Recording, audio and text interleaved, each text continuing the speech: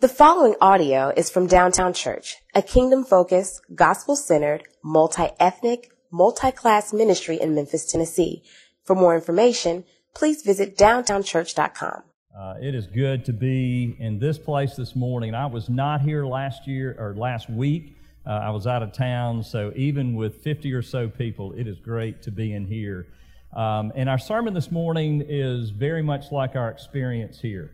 We're getting the taste of what we used to have and what we're really made for and what we're going to have, we hope, sooner rather than later. But this is not the real thing, right?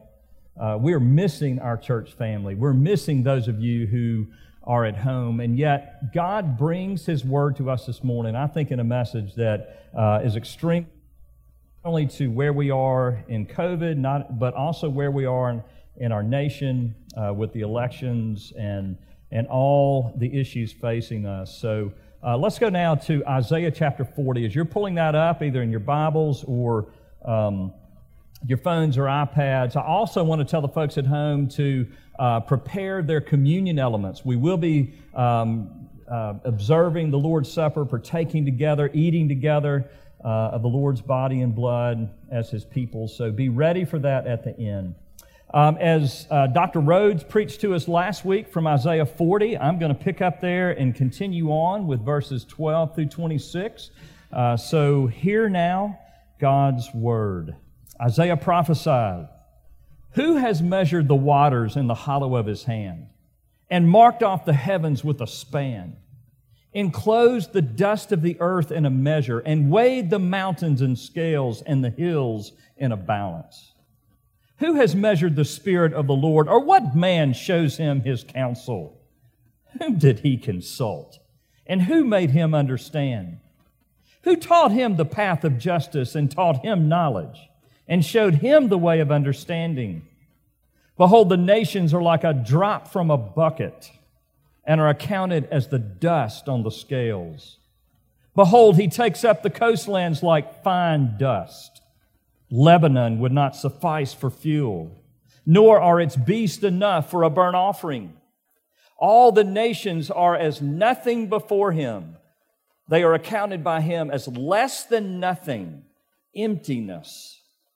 To whom then will you liken God? Or what likeness compares with Him? An idol. A craftsman cast it, and a goldsmith overlays it with gold, and casts for it silver chains. He who is too impoverished for an offering chooses wood that will not rot. He seeks out a skilled craftsman to set up an idol that will not move. Do you not know? Do you not hear? Has it not been told you from the beginning? Have you not understood from the foundations of the earth? It is He who sits above the circle of the earth, and its inhabitants are like grasshoppers, who stretches out the heavens like a curtain and spreads them like a tent to dwell in, who brings princes to nothing and makes the rulers of the earth as emptiness. Scarcely are they planted, scarcely sown, scarcely has their stem taken root in the earth. When He blows on them, speaking of the rulers of the earth, when He blows on them, and they wither, and the tempest carries them off like stubble. To whom then will you compare me, that I should be like Him, says the Holy One? Lift up your eyes on high and see who created these. He who brings out their host by number, calling them all by name, by the greatness of His might, and because He is strong in power, not one is missing." This is the very Word of God. Thanks be to God. Let's pray together. Our great God, this morning we beg You to meet us right where we are, whether that's here in the gym at Streets Ministries or whether that is in our living rooms, our dining rooms, our kitchen tables, maybe even the background of our family activity this morning. God, we pray that You would meet us by the power of Your Spirit, and You would give us the same loving rebuke that You, through Isaiah, gave Your people so long ago. Oh God, we need You to work powerfully to lift our eyes up from the things that have weighed us down, from the trials and tribulations, from those things that have so rooted us in fear that we have reduced you to stubble, and to the wickedness of men as God. So God, I pray that you would do a lot of reversing this morning. I pray that your Spirit would come and you would turn our hearts to you, that we would see that you are the mighty, supreme God who rules over all things in all times, over every single individual, over every circumstance, over every grain of sand, over every hair on our heads, over every circumstance that we face. And help us to see that you are bigger, and you are better, and you are a hope that brings life and healing. Oh God, I pray this morning that you would come and enliven us with your word. Take me out of the way, oh God, and may we see Jesus and see him only. And we pray this in his mighty name. Amen. Friends, this text is powerful in that it helps us understand that what we're facing today is nothing new. A world of uncertainty, a world of trials and tribulations, political leaders, shifting political leaders, the threat of other nations, the threat of pandemics, the threat of job loss, the threat of home loss, the threat of everything that we face today is exactly what was going on in the lives of Israel, in the lives of Judah, in the lives of God's people when Isaiah made this prophecy. You see, God's people were carried away into exile. And that sounds like just biblical language, but basically they were ripped from their homes, taken as slaves, taken as captives, treated as nothing, their lives not respected in the least, and moved away from their homes, moved away from their families, moved away from all of their hopes and dreams, moved away from everything into a strange land, living under a ruler who had no regard for them. And God, it's important to see, God in Isaiah 40 does not let the people of God off.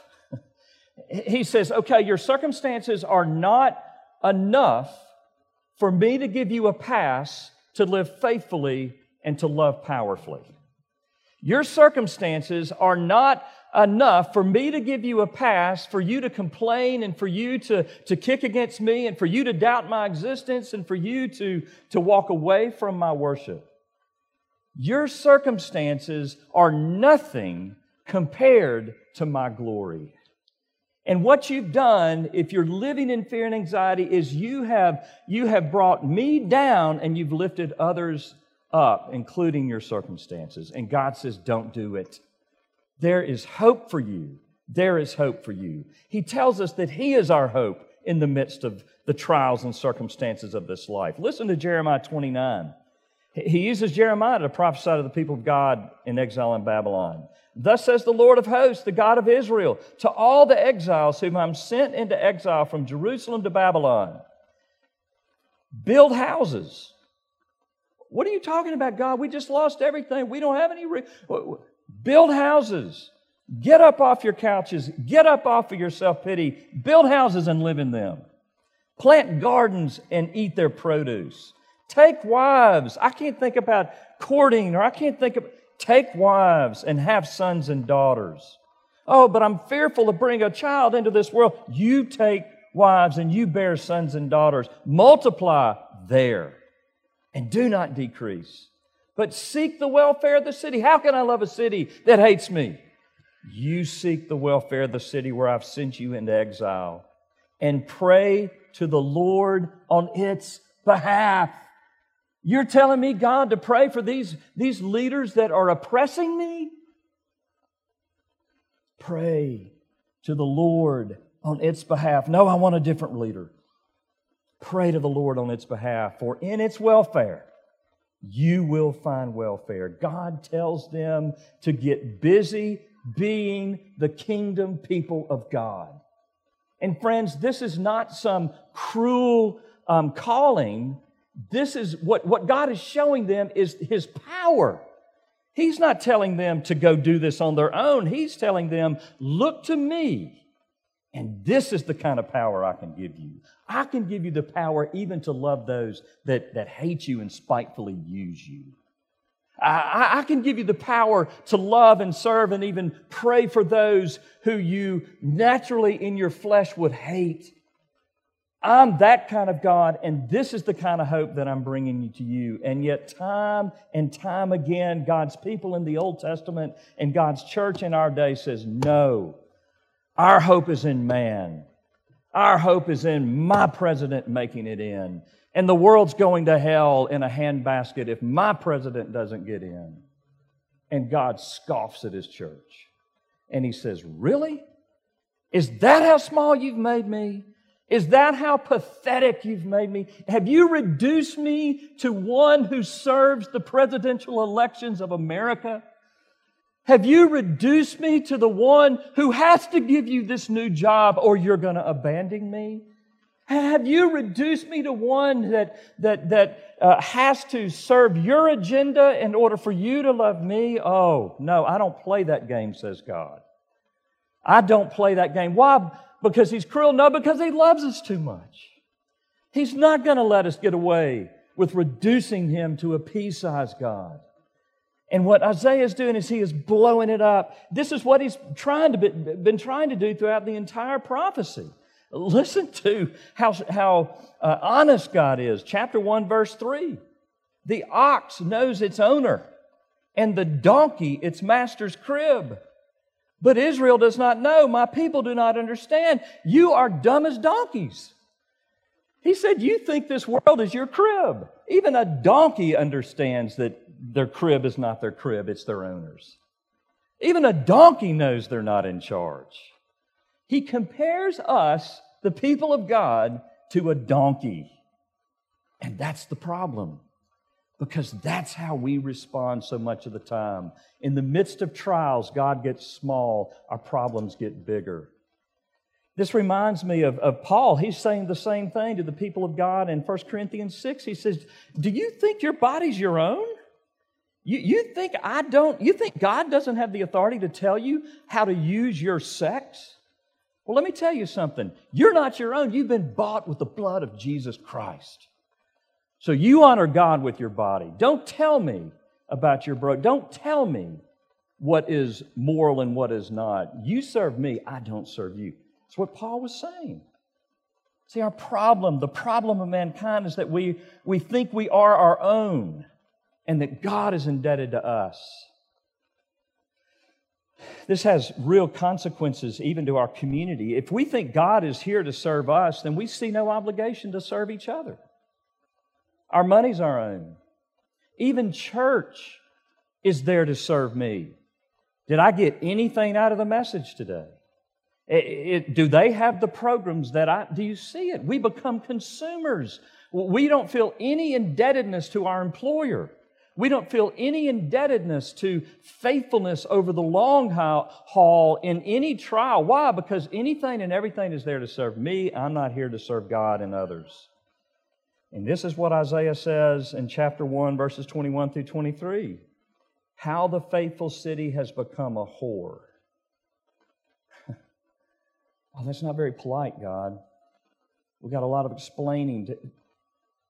That's how God views His people when we think that that God and the world around us is here to serve us.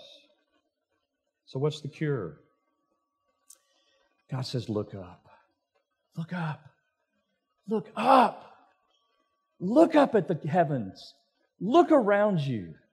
Open your eyes.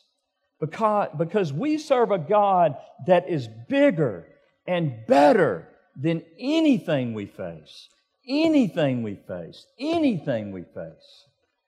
And friends, when you and I begin to apply this, it is hard because our hearts are idol factories. We do serve and bow down to things. We think our lives depend on so many things. We think we can't exist with a lower income. We think we can't exist without our homes. We think we can't exist in a nation under Trump or a nation under Biden. We're split about 50-50.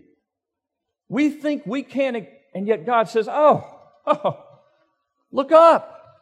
Look up. You don't understand. You're like one of those donkeys. And so the first thing we need to see, and the first thing that we are told in this passage, is that God stands infinitely above it all. Listen to verse 12. Who has measured the waters in the hollow of his hand and marked off the heavens with a span, enclosed the dust of the earth in a measure, and weighed the mountains in scales and the hills in a balance? This so reminded me this week as I was studying it of Rachel, my wife, with our 3 daughters. One thing my wife did faithfully, and actually still does, is she did not let our girls get away with bad attitudes. I mean, a bad attitude was worse than a bad action. When she detected ingratitude, when she detected that they thought the world depended on them and they were the center of our house and that me and she were there to serve them, oh my, you better back away. I did. I backed away because I knew what was coming. It was called the Rachel talk, the mama talk.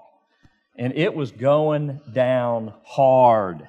And somebody was going to have their lunch handed to them, and it wasn't Rachel.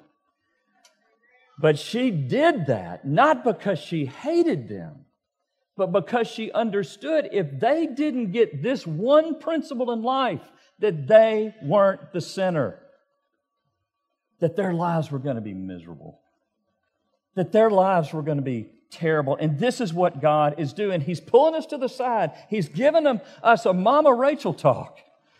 And He's saying, who do you think you are? Listen to this. He says, who has measured the world? Basically verse 12, that he's saying He measures the world with the smallest of measurements.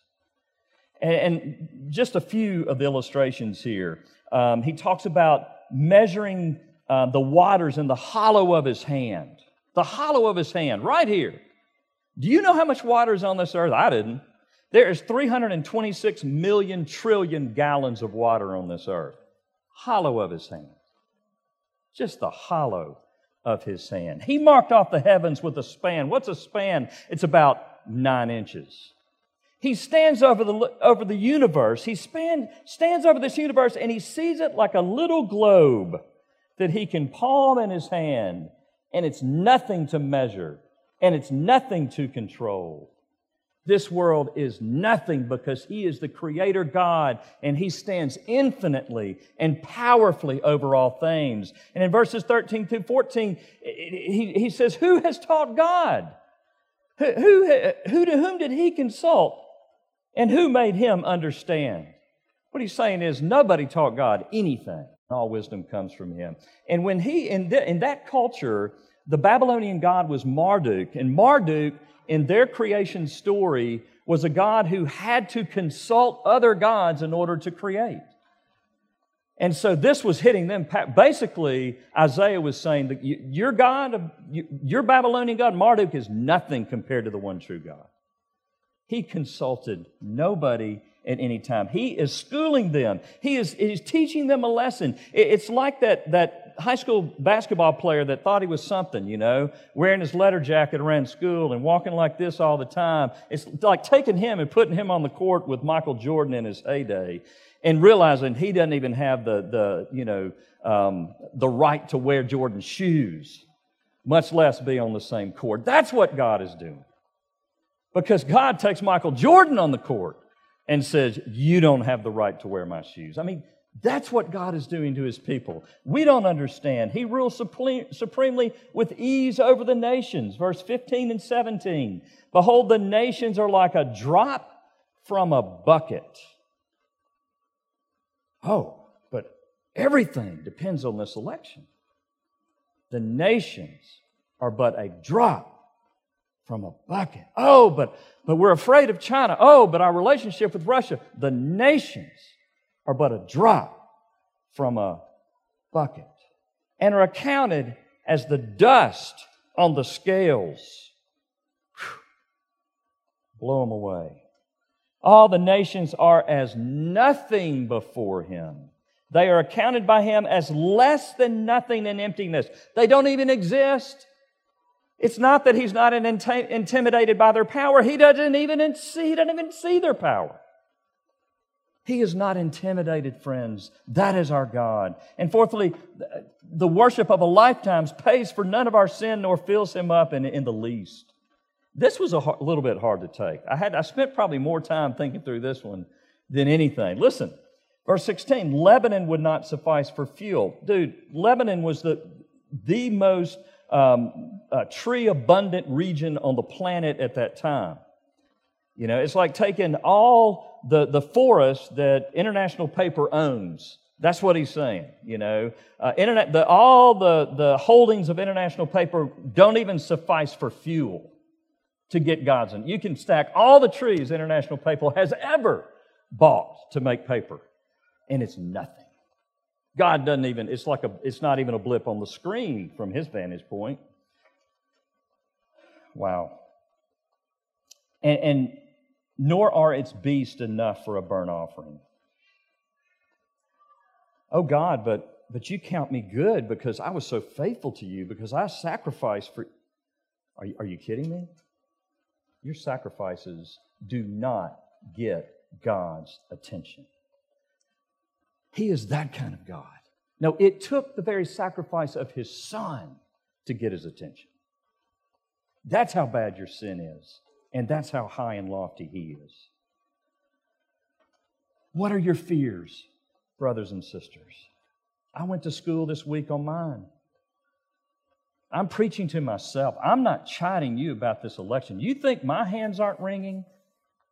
Do you think I don't want to see a nation that experiences justice and righteousness? Do you think?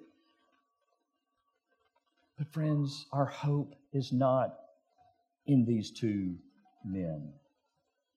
Your fear and anxiety is unfounded. This is what God is saying. This is not what Richard's saying. He is infinitely above it. So when we see that, we see that the true God, let me just read it. When we see the true God, the foolishness of our idolatry is exposed. Verse 18, to whom then will you liken me, or what likeness compare with me? I love this. He asks the question, and then he plays the role of mankind. An idol. He asks the class a question. Who compares with God, you know? And then he kind of jumps in the student seat. An idol. And then he just starts breaking it down. He says, oh yeah, well here's what the rich do. The rich go out and hire a goldsmith, and they craft golds, and they put some bling on, some chains. The poor that can't handle that or don't have the money for that, they go hire somebody to carve out of wood, you know, using the best wood they can find, you know, wood that doesn't rot. And what's the result? A thing that doesn't move. Friends, we are still crafting idols. If you think you are not bowing down to idols in your life, you don't understand your heart. You are not self-attuned to your heart. We are worshipers by nature, and none of us get away unscathed. All of us have idols. All of us are bowing down to the idol of approval. That's why we're wearing ourselves out. What can we say in these days? What can we not say? What's inappropriate? What am I supposed to do? We're just constantly wearing ourselves out. Or we're putting our hearts on that new house, or we're putting our hearts on that new job. We're putting our hearts on that more money. We're putting our hearts on beauty. We're putting our hearts on bodies that are chiseled. We're putting our hearts on this, on that, on this, on that. And basically what God is saying is that you're just setting yourself up for a real letdown. Because there's nothing in this life, even the good things, even marriage, even children, even homes, even jobs. We're to be participants in all these things, but these things cannot be God for us. Just ask these Olympians who have spent their entire lives preparing for the Summer Olympics of 2020. I read the story of a wrestler in the 143-pound category, Frank Molinaro. He spent his whole life training for this one moment. And it was canceled. And he was so defeated, he said, I cannot wait another year. I can't do it. I've invested everything. To re-up for one more year of training means 800 workouts. And I'm not talking sitting at the table with a Big Mac in one hand, and a 3-pound weight in the other. We're talking workout till you pass out. Gone. I'm in an adult tennis league. It wasn't funny at the time, but in one of our matches this past month, a grown man got so frustrated that he took his tennis racket and threw it across the net during the game at one of our tennis players. A grown man threw his tennis racket at the head of one of our tennis players. You say, that guy's got issues. Friends, we all have issues. I mean, what happened was that his identity, he was being threatened, he was being beat, he was being humiliated, and he could not take it. And friends, you can't either. Oh, I would just crumble if you lost what? I will just die if this happens. This is where God is going. He's going to the deepest recesses of our hearts, and He's saying, look, whatever you think you can't live without, that is where I am your satisfaction. I am better. I am greater. You weren't made for these things. Only you were made only for me. These other things are blessings through which we get taste of Him. But when we reverse that order so as to hold these blessings to replace Him, that's when we begin to disintegrate emotionally and spiritually and physically. We can't worship even the best things in our lives, much less the things that really harm us. God shows us the foolishness. And then thirdly, God makes foolish our hope in nations and leaders. David Brooks wrote an op-ed piece, and I love David Brooks.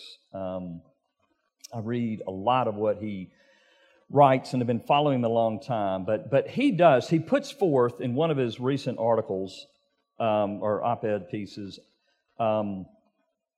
basically that both the Republicans and Democrats, both of us are saying this is the election that will decide the fate of the nation forever. Now, that's scary. I mean, it is scary that both sides are thinking that. So what's going to happen after the election, no matter who wins? And yet, as I read that, I asked this question, does God really care about that? Well, of course He cares. Of course He cares. But He cares about so much more. What He cares about is our loyalty. What He cares about is the worship of His people. What He cares about is His nation, which now is the church.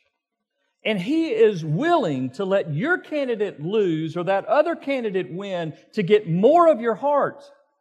He is willing to take anything from us or to allow the loss of anything in order to get more of our hearts, because it's only by Him getting more of our hearts that we are genuinely fulfilled and satisfied.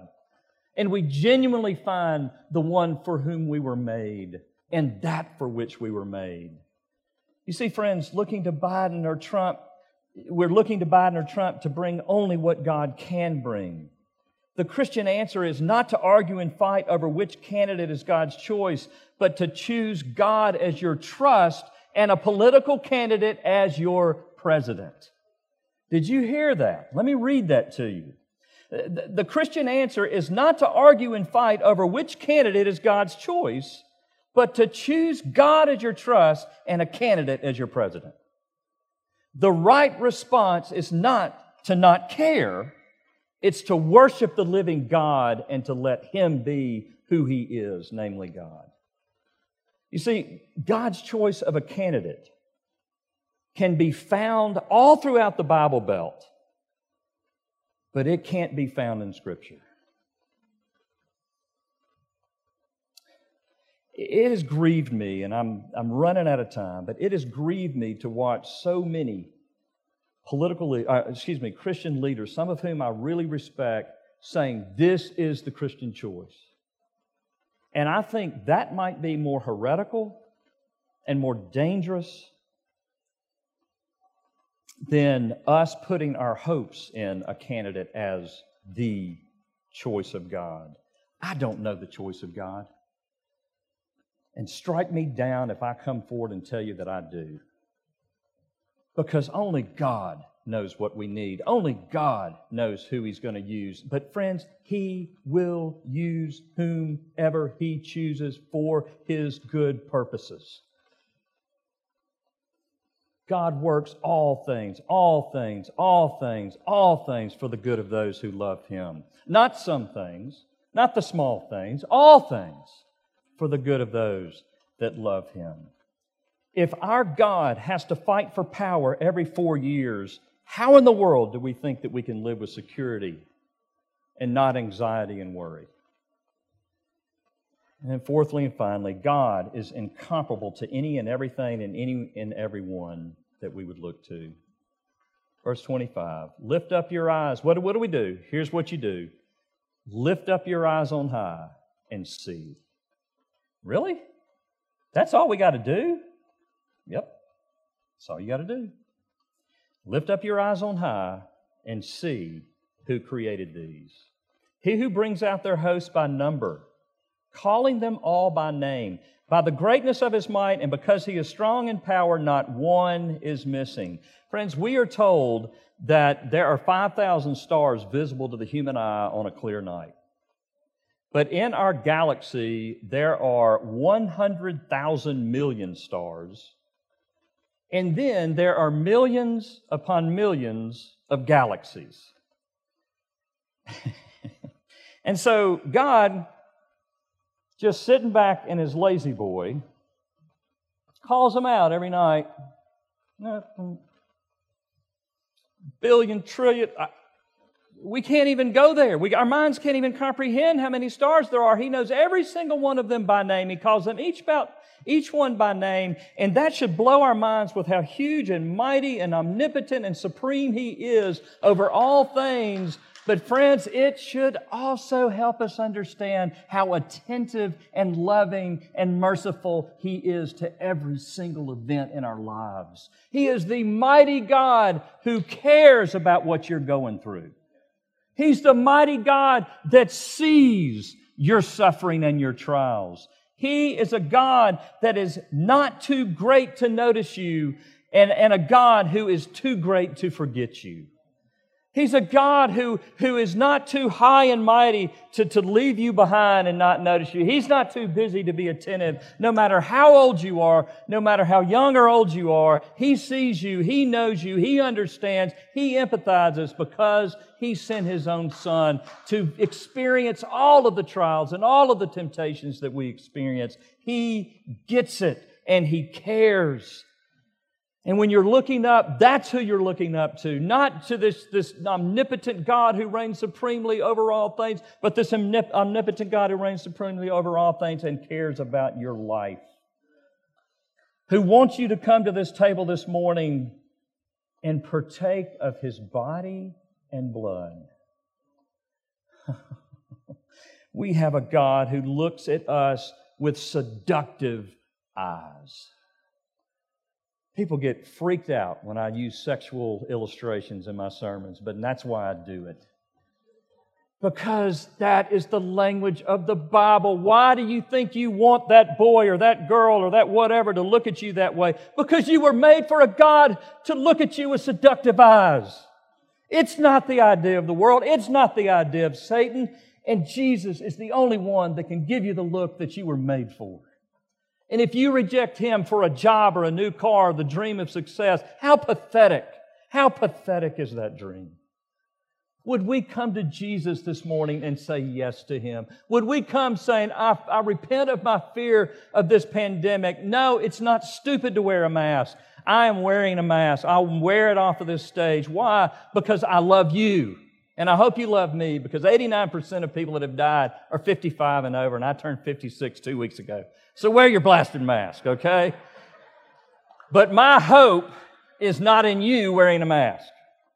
I don't go to bed at night, well, maybe a little bit, but you get the point. I don't go to bed at night anxious over who's wearing a mask and who's not, because my God reigns in glory. Do you understand that? Do you understand that? I don't go to bed at night fretting over the election. Do I care? Yes. But at the end of the day, I know who reigns over whoever will be in the White House for the next 4 years. Does that mean it's insignificant? Does that mean we don't fight? Does that mean we don't vote? No, vote! But don't put the weight of your soul on the outcome of the election. Put the weight of your soul on the God who can sustain it and handle it. Look up, child. Look up. Let's pray. Lord Jesus, thank you. Thank you that you look at us seductively. Thank you that you want us. You want to possess us as your own. You want to wrap us in your arms and to give us the kind of security that only you can give us, the very security that we were made for. Oh God, would you give your people that freedom and give it to me this morning, oh God. Even as we come to the table, even as we participate in our homes, God, renew our hope and renew our love for you in light of your abundant and omnipotent love for us. We give our hearts to you now, and we do so in Jesus' name. May we respond to the God of this message by bringing our tithes and offerings. You can do so. I think they'll flash up how to tithe by text, or get on the Realm, or go to our website, downtownchurch.com, and think about what God wants you to turn away from, that you might turn to Him this morning in a more holistic and real functional way. Amen.